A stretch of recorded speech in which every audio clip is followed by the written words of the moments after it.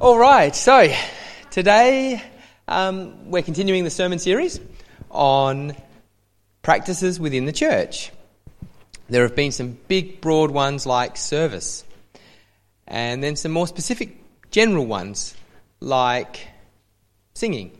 And today we're looking at communion. Very, very specific, fine, detailed type of sermon. I did a bit of looking back through my Bible college notes when preparing for the sermon, and I found an essay I wrote for an assignment, which was interview 5 people in your church about their understanding of communion, and then explore the Zwinglian understanding of communion based on what they've said.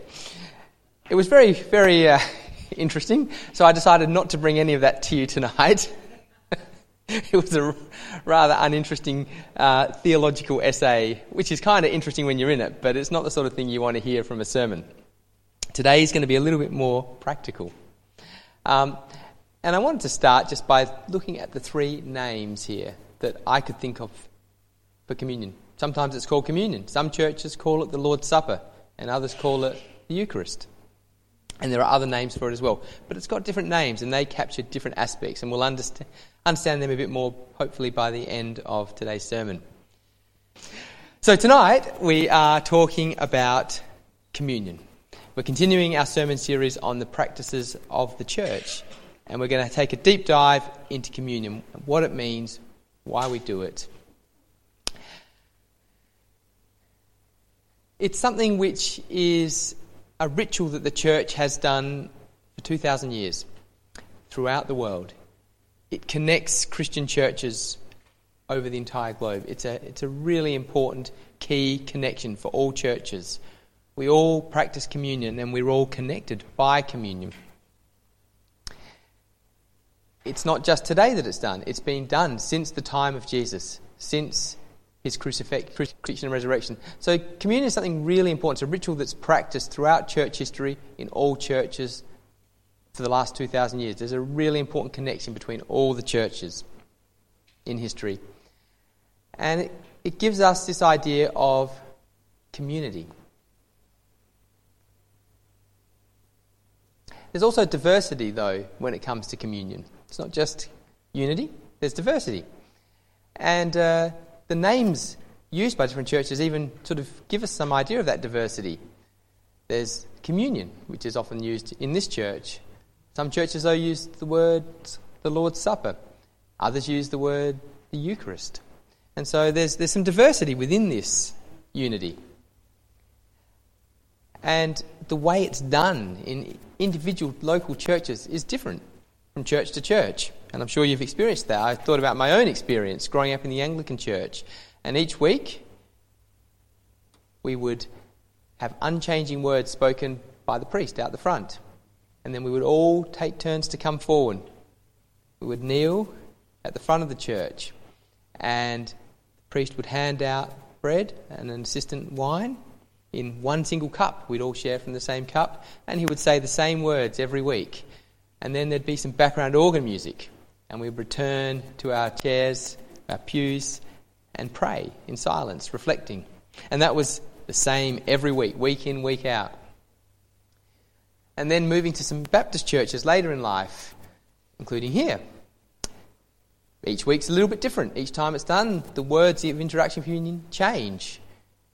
The location of where we do it changes. Sometimes sitting in the chairs, the bread and the wine's brought out. Other times, people come to the front, stand and head back to their seats with the bread and the wine. So it varies from church to church, from week to week. And often we would eat and drink all at the same time, which was different than my Anglican upbringing, where you'd eat when the priest gave it to you. And then there'd often be no hymns and organ music in the background, no blaring pipe organ, but some quiet contemporary Christian music from a keyboard and guitar. So there's a variety of experiences I've had with communion. What about yours? Who would like to share one of their experiences? Anyone had different experiences with communion they can share? Andrew. We had a guy once in our church. Well, actually, he led the church, but he made it like a banquet table.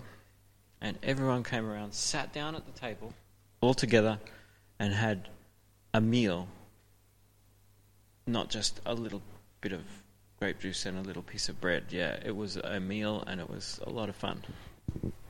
That's really cool. I wonder whether that's more how the early church practiced it. And it's how we do every Thursday, Good Friday, Thursday, Maundy Thursday, every year. Robin? Quite on the opposite. Very casual on a mountainside with crackers and cordial. Well, bushwalking, brilliant. Yeah, Rachel? I did horse riding with a friend back when I was 16 years of age, and she went to a Lutheran church, and very similar to Graham, they did the whole share the cup thing, but I was unaware that it was alcohol. So when it got to me, I was expecting grape juice, and I was like, first of all, I didn't like sharing the cup, but the whole grape juice thing wasn't a thing there. I'm like, oh wow, okay. So that was different, yeah. Yeah, I remember the first time I had it, and this is strong stuff, and I didn't like it. And then after about 3 or 4 months of having it, you grow to love it. One of my friends became a Catholic, and I sort of went to, I was visiting him, I sort of went to his thing, and I was like, why is this red light on at the front? And he said, that means the priest has blessed it, so it's become Jesus' body.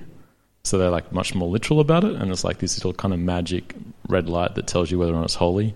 And so it's very much about the difference in it being symbolic, a reminder of what Jesus did versus an actual manifestation of something tangible. So that was different. Yeah, very interesting that. We won't delve into that sort of theological point today, but it's one worth thinking about. All right. So the Bible itself has 5 direct descriptions of communion, one in each of the Gospels and one in Corinthians, thank you, Robin, chapter 11. I was looking in 12, that's why I couldn't find it. But actually, there are many, many themes and passages and ideas throughout the Bible that connect with communion. And so we're going to read now 6 or 7 of those passages. Just one, and then the next, and then the next. Just let them infuse into you, and let God's word speak to you, and see in your mind, how do they connect to communion? And think about that. And that's what we'll explore a little bit as we talk today. Put your hands up if you're happy for me to bring the microphone around for you to read one of the passages as it comes up. Perfect. All right. Let's listen. Okay. Then Melchizedek, king of Salem, brought out bread and wine, who was priest of God Most High, and he blessed Abram, saying, Blessed be Abram by God Most High, creator of heaven and earth, and praise be to God Most High, who delivered your enemies into your hand.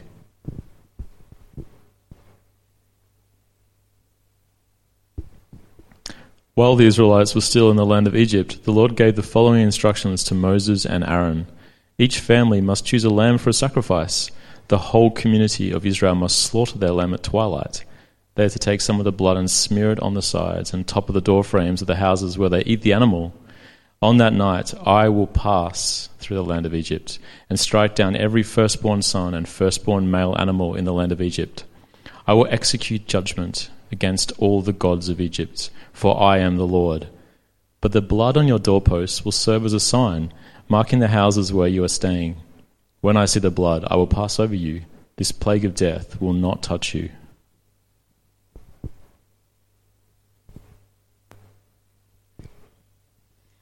The Israelites said to Moses, If only we had died by the Lord's hand in Egypt. There we sat around pots of meat and ate all the food we wanted. But you have brought us out into this desert to starve this entire assembly to death.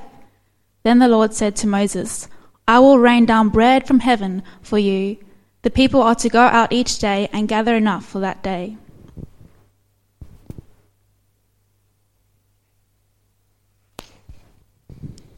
The next day, John saw Jesus coming toward him and said, Look, the Lamb of God who takes away the sin of the world.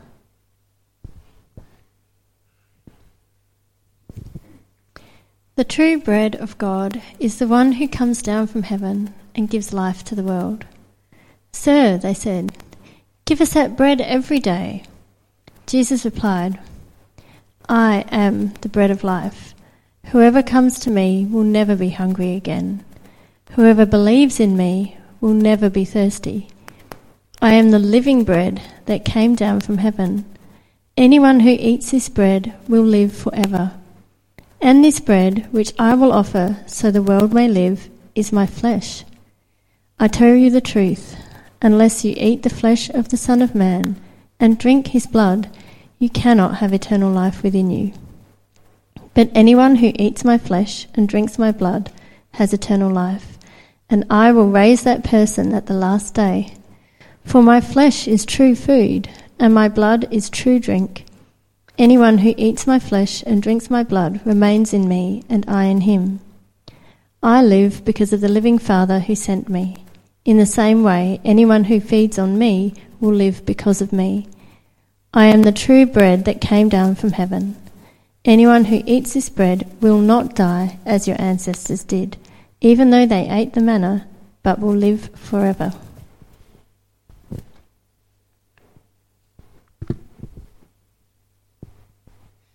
As they sat down, Jesus took the bread and blessed it. Then he broke it and gave it to them. All the believers devoted themselves to the apostles' teaching and to fellowship and to sharing in meals, including the Lord's Supper, and to prayer.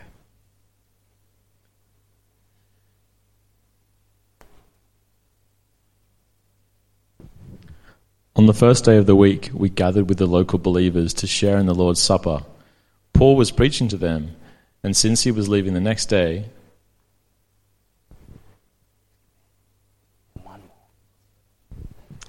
And though we are many, we all eat from one loaf of bread, showing that we are one body.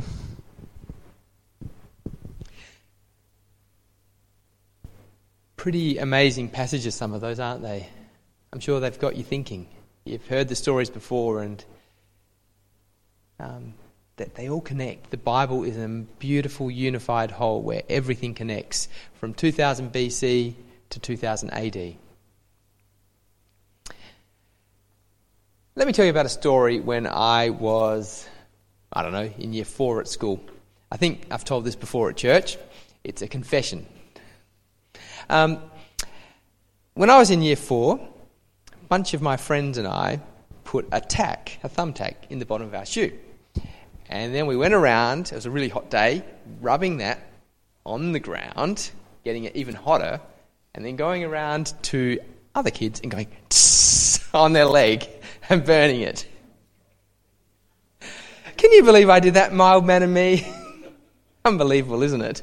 Of course, we all got in trouble, and I had to go sit on the disgrace bench. Man, I was ashamed. My friends didn't seem to be bothered by it, but I was ashamed. But it was easier to sit there because they were there next to me.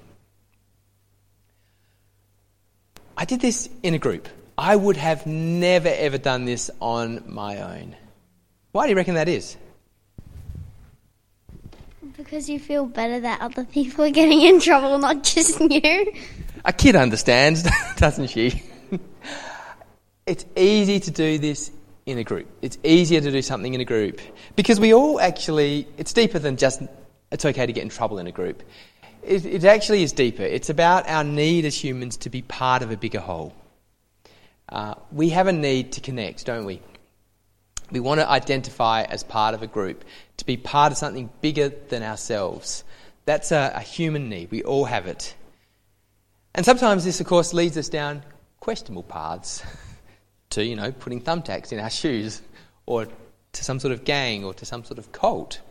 On the other hand, God knows this about us, and He's actually designed us to be like this.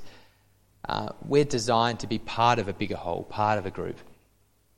We just don't want to go down that bad pathway. Communion is kind of connected to that whole idea. We take part in communion because we're part of a bigger group. It's a sign of unity, communion. It's a symbol that we're part of a bigger whole, something bigger than ourselves. We're connected to each other. That's what 1 Corinthians 10 says. We who are many are one body. We all share in the one bread. So look around you. People you see here now, take a look. This is your spiritual family. And think about family, different from friends, is you travel away, you get new friends, you lose your old friends, but you never lose your family. Families are forever. So this is your spiritual family. And families are forever. Oh dear. That can be bad sometimes, can't it? But actually, it's a really big worldwide spiritual family, the church. It's not just us, 25 people, 20 people. We've got plenty of brothers and sisters to hang out with for eternity in our family. Communion is about that. It's about community, and it's actually in the name, communion, community. It's all there in the name itself. Sometimes we're part of a community, but sometimes being part of a community is not enough. We need to know what sort of community we're part of. It's one thing to say we're part of a community, but what sort of community are we a part of? Well, we're a community that's actually welcome in God's presence. We're welcome to come to his presence, to be at his table. That's quite remarkable because God's holy and we are not. This is a passage about God's holiness in Isaiah. I saw the Lord, he was sitting on a lofty throne, and the train of his robes filled the temple. Attending to him were mighty seraphim, each having 6 wings. With 2 wings they covered their faces, with 2 they covered their feet, with 2 they flew. They were calling out to each other, Holy, holy, holy is the Lord Almighty. Then I said, it's over. I'm doomed, for I'm a sinful man. I have filthy lips. I live among a people with filthy lips. Yet I've seen God, the Lord Almighty. God's holy and we're not. That's something which is a little bit foreign to us in our current contemporary culture. But his holiness, his awesome, his hugeness was understood by the Old Testament people to mean they couldn't come into his presence. They couldn't be with him. Something holy couldn't be with something unholy. It was too dangerous. Like lightning, like being in lightning. God's alive, we're dead. That's why it's also remarkable that we can come to his table. God's alive, we're dead in our sins. In Jeremiah, this is what Jeremiah wrote. The Lord is the only true God. He is the living God, the everlasting King. And then in Ezekiel, as surely as I live, says the sovereign Lord, the person who sins will die. We have a living God, but we are people, we're part of a humanity that's dying.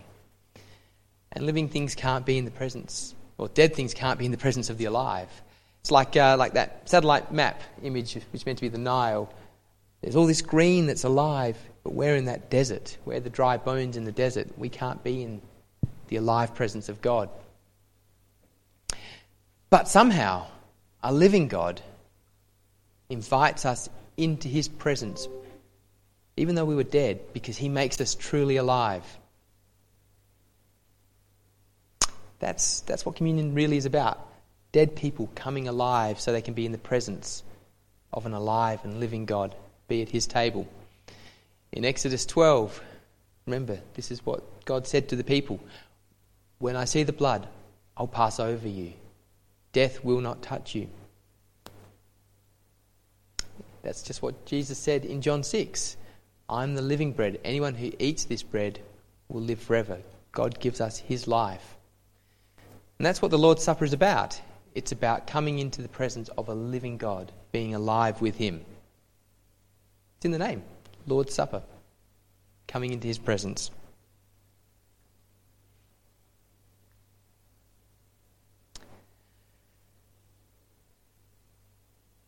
All that being the case, what's the way to respond to being allowed to come into God's presence, to be at his table? What do you reckon? Don't read the bottom half. What's the appropriate emotional response to being allowed to come into God's presence? How should we respond to his forgiveness? Being grateful.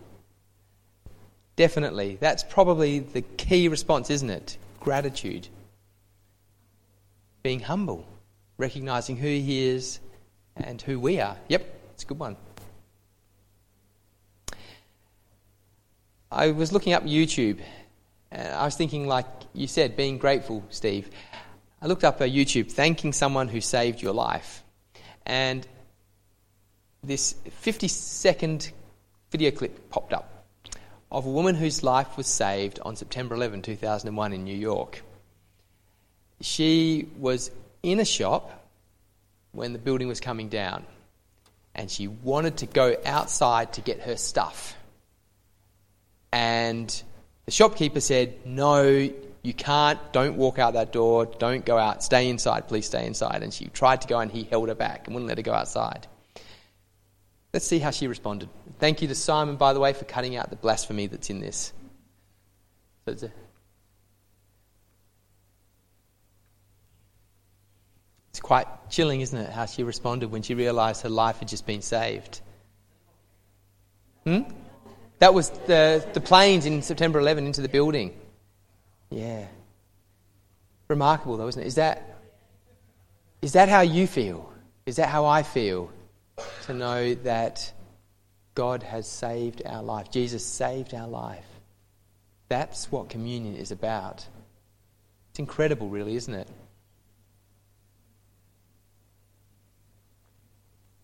Thank God, for he gives us victory over sin and death through our Lord Jesus Christ. We have victory over death. The sting of death will not harm us because of the crucifixion and resurrection of Jesus. And communion reminds us of that. That's what Eucharist actually means. It's a Greek word which means thanksgiving. Eucharist, it's about thanking God. So let's finish the sermon and share communion together. Let's do it together. We're in communion. We're in God's presence. Let's share communion in God's presence. It's his supper, the Lord's Supper. And let's do it bowing in gratitude. It's a Eucharist. Thanksgiving. So Malcolm and I are going to share communion with you now. We've set it up in a way that you can come forward and kneel at the table. And Malcolm will bring around the bread to each one individually. I'll bring around the wine to each one individually. And take it in your own time. And when you're finished, head on back to the chair. I don't think everyone can fit around that in one go, so just come out one by one when you're ready. But first I'm going to read from 1 Corinthians chapter 11, which is when Paul wrote about communion and what happened that night. "For I received from the Lord what I also delivered to you, that the Lord Jesus, on the night when he was betrayed, took bread. When he had given thanks, he broke it, and he said, 'This is my body, which is for you. Do this in remembrance of me.' In the same way, he took the cup after supper, saying, 'This cup is the new covenant in my blood. Do this as often as you drink it in remembrance of me. For as often as you eat this bread and drink this cup, you proclaim the Lord's death until he comes again.'"